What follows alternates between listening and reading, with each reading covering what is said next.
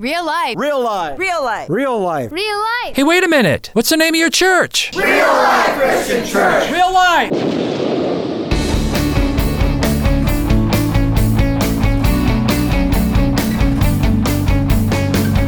Get real with another edition of Think About It.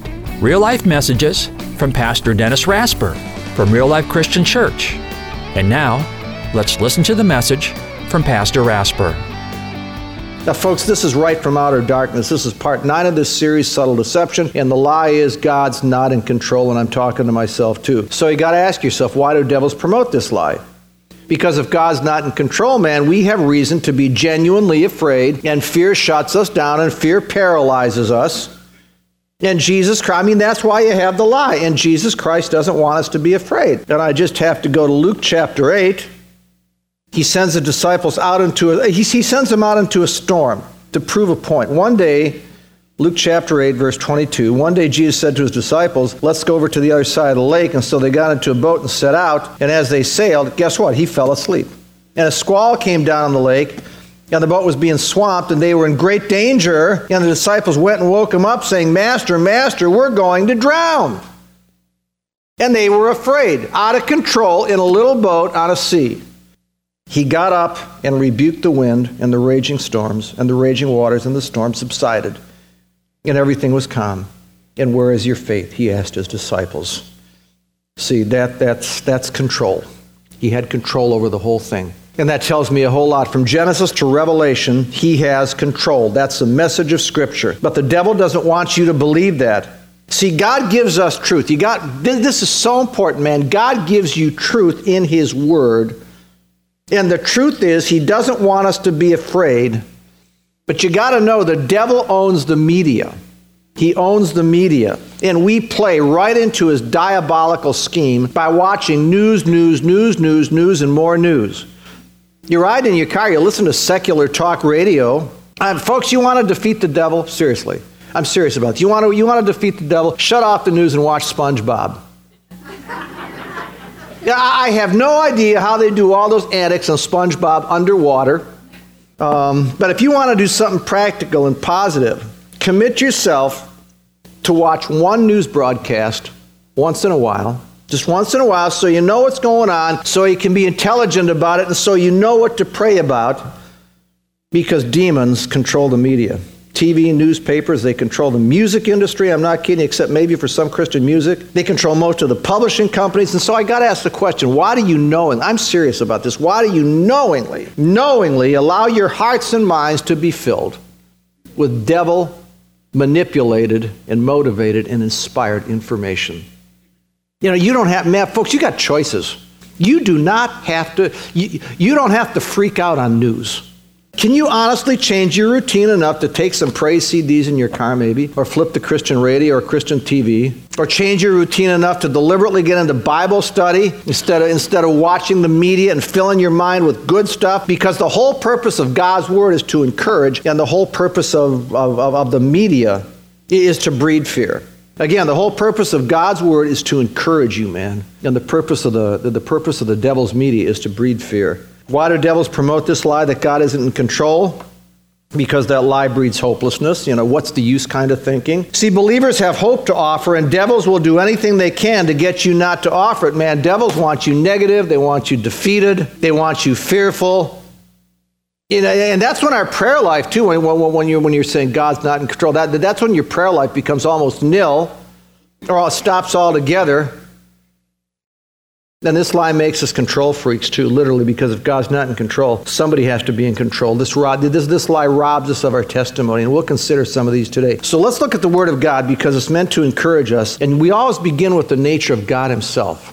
When I think about this paralyzing fear that can happen in some people because they think God isn't in control, I have to look at the nature of God himself. See, God is eternal. He has no beginning. He has no end. I've heard it put like this: he exists in the past, he exists in the present, he exists in the future. And he transcends time. God transcends time. And you got to know Isaiah 46:10, where God the Holy Spirit inspires Isaiah to write, I make known the end from the beginning, from ancient times what is yet to come. I say, my purpose will stand. This is God's word, folks. and I will do all that I please. I mean, when you read that, you got to tell yourself, this is God's word. This is truth. This is what I believe. This is what I'm going to stand on. I mean, say it to yourself, this is God's word. This is truth. I'm going to read it again. I make known the end from the beginning, from ancient times, what is still to come. I said, my purpose will stand, and I will do all that I please. I mean, this is so great. See, God knows the end of something from the time it begins, and so controls the details in between, from the beginning to the end, that it comes out exactly like he wants it to. That's exactly what that passage is saying. He's here at the beginning, he's here at the end, and he controls all the details in between so that ultimately his purpose is accomplished. Now, you either say that's truth or that's a lie. I mean, what are you going to do with that passage? I mean, it doesn't only mean the details of history either. They control details of history like wars and false religions like Islam. It means, man, you got that kidney stone that parked right at the end of your bladder and you can't pass it, so now they have to go up with a scope and get the thing. And that's going to lay you up for a couple of days, and you're so busy, man, you got so much to do. You don't have a couple of days to be laid up, see? I mean, God controls that. He's going to control that thing. Or maybe you're doing everything you can to please your boss, but she's someone you just can't please. Now, how's God going to work out? I mean, he's there at the beginning. He's there at the end. He's working out all the details. How he works this out, I don't know. But I just have God's promise that from beginning to end, he's working this thing to bring about his good purpose. And I'll show you this in Scripture. Joseph, I think this is probably the best example in Scripture. One of the 12 sons of Jacob, whose name was changed to Israel. One of the sons of Israel. And this is a great passage. This is one of the key passages in all Scripture, Genesis 50:20. Joseph is talking to his brothers. He says, you guys intended to harm me, but God intended it for good to accomplish what is now being done, the saving of many lives. And you folks know the story of Joseph. A lot of you do. His brothers threw him into a pit, and slave traders pulled him out, and Joseph was sold as a slave in Egypt, and a guy named Potiphar bought him. And Joseph's leadership skills shine through. He says, hey, look, we can change this, and this in your household and streamline this whole place, and we can do a lot of neat things in your household. And Potiphar said, hey, this guy's sharp, and I'm going to make him the head of my whole household. And so now Joseph is a slave running this guy's whole household. And then Potiphar's wife comes on to Joseph. You know that too. And Joseph says, we're not doing this. And then she accuses him of coming on to her. And now he's in prison for 3 years. So now just switch places with Joseph for a second. Switch places. You just said to some guy or some lady who tries to seduce you, I can't do this. I'm not going to do this. This is out of the will of God. It's not going to happen. And you get thrown in prison. What are you going to think? Where's God? I just told her to take a walk or told him to take a walk. This isn't fair. Things are out of control or God doesn't care. And so I need to get out of this mess myself. That's not Joseph. I mean, his leadership skills came through again. He was in that prison, and he said to the prison guard, he says, look, I mean, we can do this, we can do this, we can do this, we can do this, and we can make this the most efficient prison in all of Egypt. And it's going to make you guys look so good. And they said, yeah, and they made him the head of the day-by-day affairs of the prison. And this guy happened to be in prison for a short time, who was the official food taster of the great Pharaoh. Now, that's not coincidence. And Joseph interprets a dream for this guy. And 3 years later, the great Pharaoh of all Egypt has a dream, and Pharaoh's food taster says, I know a guy in prison who can tell you what this dream means. And so Joseph interprets Pharaoh's dream. He becomes second command in all Egypt, and through the leadership skills God gave him, do you see what's going on here? How God's governing the details? I mean, through the leadership skills God gave him, he's able to take Egypt and most of the world through what was probably one of the most devastating famines in history. Genesis 50:20. But God intended what you guys meant for evil, throwing me into a pit. God intended it for good to accomplish what's now being done, feeding most of the world at that time. And see, then this story isn't over. You got to get the big picture here, because then Joseph calls his brothers and his dad to live with him in Egypt. And so the Jews settle in Egypt, and then the nation of Israel grows in Egypt and developed in Israel and developed in Egypt. And then you get this bad Pharaoh, and he puts them in bondage for 400 years plus. And then God, with 10 plagues and parting the waters of the Red Sea, delivers them out of bondage. The Jews wander in the wilderness for 40 years. God supplies every need. He leads them to the promised land of Canaan. And all this, you got to see the great big picture here. All this points to our Lord Jesus Christ, who on the cross would deliver us from our bondage to sin. That's our Egypt. And we would wander through this life. We're in that wandering period right now, but we're all going toward Canaan. And that's our promised land. That's our eternal home. And folks, that's the big picture. But it all began with Joseph's brothers throwing him into a pit. And God was there then. And it's going to end with us going into our eternal home. And the Lord's going to be there to receive us. He's eternal. And along the path, I'll tell you what, he's going to let people exercise their free wills. And God's going to weave everything together. I mean, that's what God does. I mean, they're going to do it to you. I mean, people are going to throw you into a pit. Or you're going to mess up your own life. Or they're going to throw you in prison. Or hurt you in some way. But when you commit your life to Jesus Christ as your Savior, our eternal God is there at the beginning. And he takes you through every detail. And somehow, he's working. And see, that, folks, is God's Word. That's what God's Word says. Well, when you feel like your life is out of control and the world is out of control, I'm serious about this, man. You just take your Bible and you kind of talk out loud to the devil because this is his lie. And you say to the devil, devil, I want to read you something. This is Isaiah 46:10. This is God's Word. Devil, I make known the end from the beginning, from ancient times what is still to come. I said my purpose will stand. And you got to believe that, man. My purpose will stand and I will do all that I please. You know, sometimes I'll do something or say something that is so dumb and so wrong, and I can't believe I did this. I can't believe I said this. I can't believe I didn't do this, and so on and so forth. And I'll say, Lord, you saw this.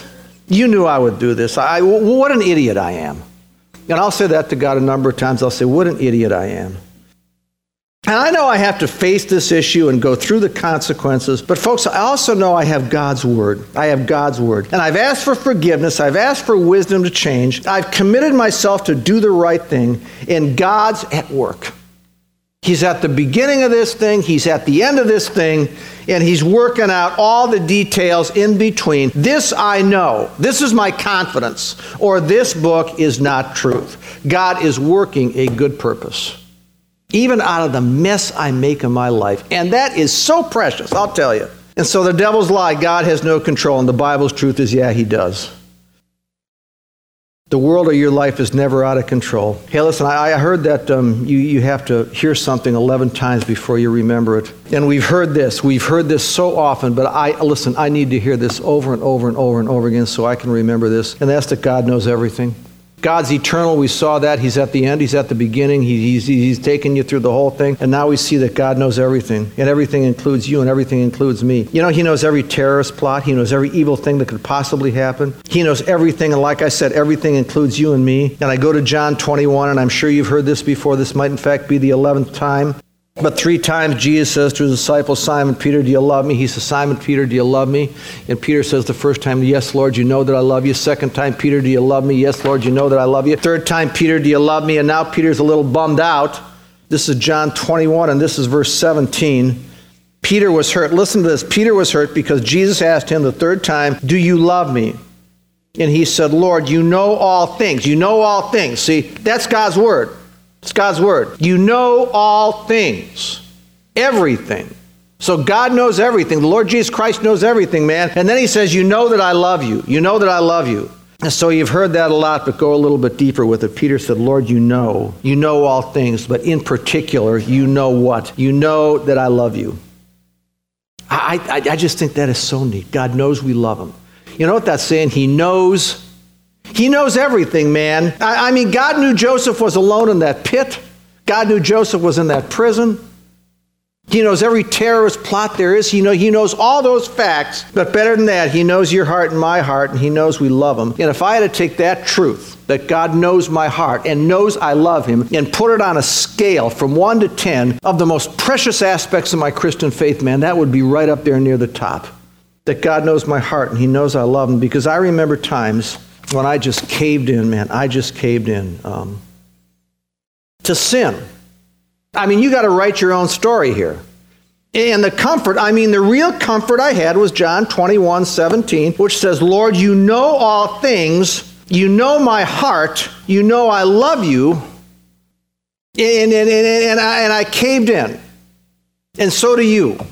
But God knew. He knew my heart. He knew I love him, and he's not going to pound me into the ground, see? Because he knows. He knows my heart, and he knows I want to obey him.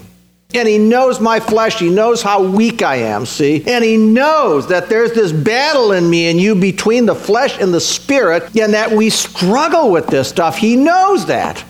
He's not going to pound you and me into the ground. You know what he's going to do? He's going to forgive us for Jesus' sake.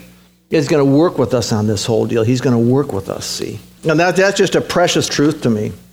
I think about this guy, David Wilkerson, who was an Oklahoma farm boy, and God called him to be to a youth ministry in the New York ghetto. And David Wilkerson wrote the book, The Cross and the Switchblade, years ago, and I think so long ago they made part of the movie West Side Story after that.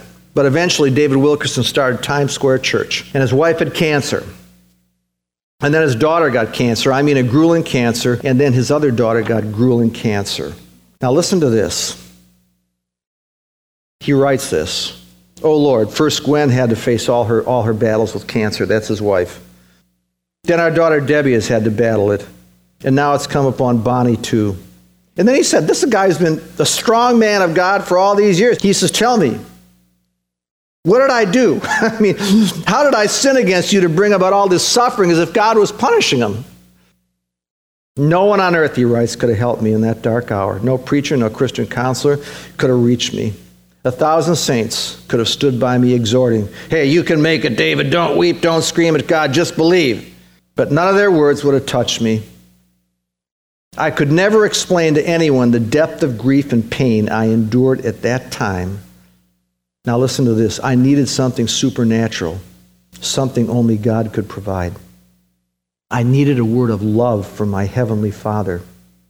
I had to win this war, hear this, with no other help except the help of the Spirit of God. And God did come. Now this is so neat. Listen, the Holy Spirit whispered to me. He thought this. He said, your daughter has two fathers, and she's in that hospital bed, and she's got cancer, and she's dying. Which one can hold her better, you or me? Isn't that a neat thought? Which one can hold her better, you or me? I answered, and I imagine he trembled when he answered this. I answered, you can, Lord. It was as if the Lord said to me, okay, you put your family in my hands. Go ahead and cry it out. Get it out of your system. I know everything you're feeling. I felt the same thing for my son. Now trust that I'm a father to your daughter and to you and to your family.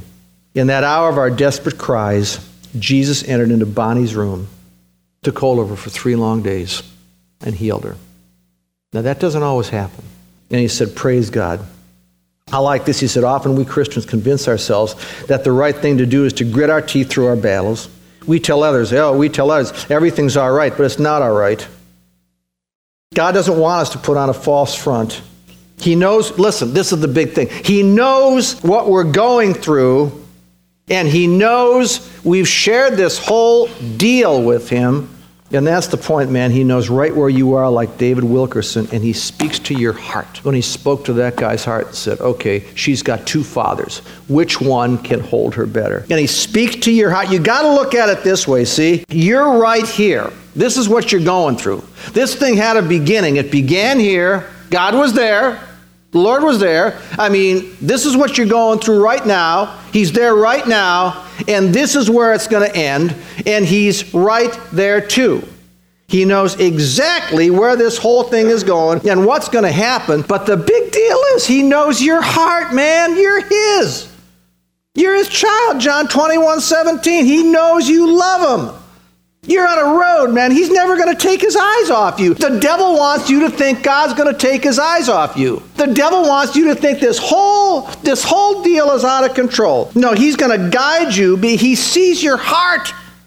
He knows you love him. And he's going to guide you through this maze from here to there. In Isaiah 46:10, man, he's going to bring about his purpose. Here's another point. I said earlier, the devil controls the media. The media gives you the media gives you all this bad news, and people say, where is God? And that can filter down into your personal life, and people think, hey, if God has no control, then I got to have some control, so I guess I got to take control myself. So what do we start to do? I'm not saying you, but people do this, okay? So if God doesn't have control, then somebody's got to have control, and so that somebody has to be you to control your life. And so what do you do to control your life? we turn to manipulating people, and that's very dangerous. Devils love to see us do that because you're trying to get control. I mean, you got this issue in your life. I mean, pick any issue, pick anyone, okay? So you got this issue, and what do? You go to people, you call people. These are your connections, see? And you say, well, I know you, and we have somewhat of a relationship, so... See, there is a fine line between you have a legitimate lead and they can help and manipulating this person or using people.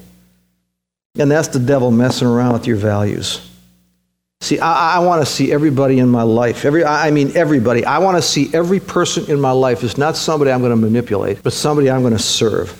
They are not there to serve me. You got to know this. I'm there to serve them. Don't get that twisted around. They are in my life so I can bless them. That's how I want to see every person. They're in my life for whatever reason so I can somehow be a blessing to them. And if somehow I get blessed in return, that's okay too.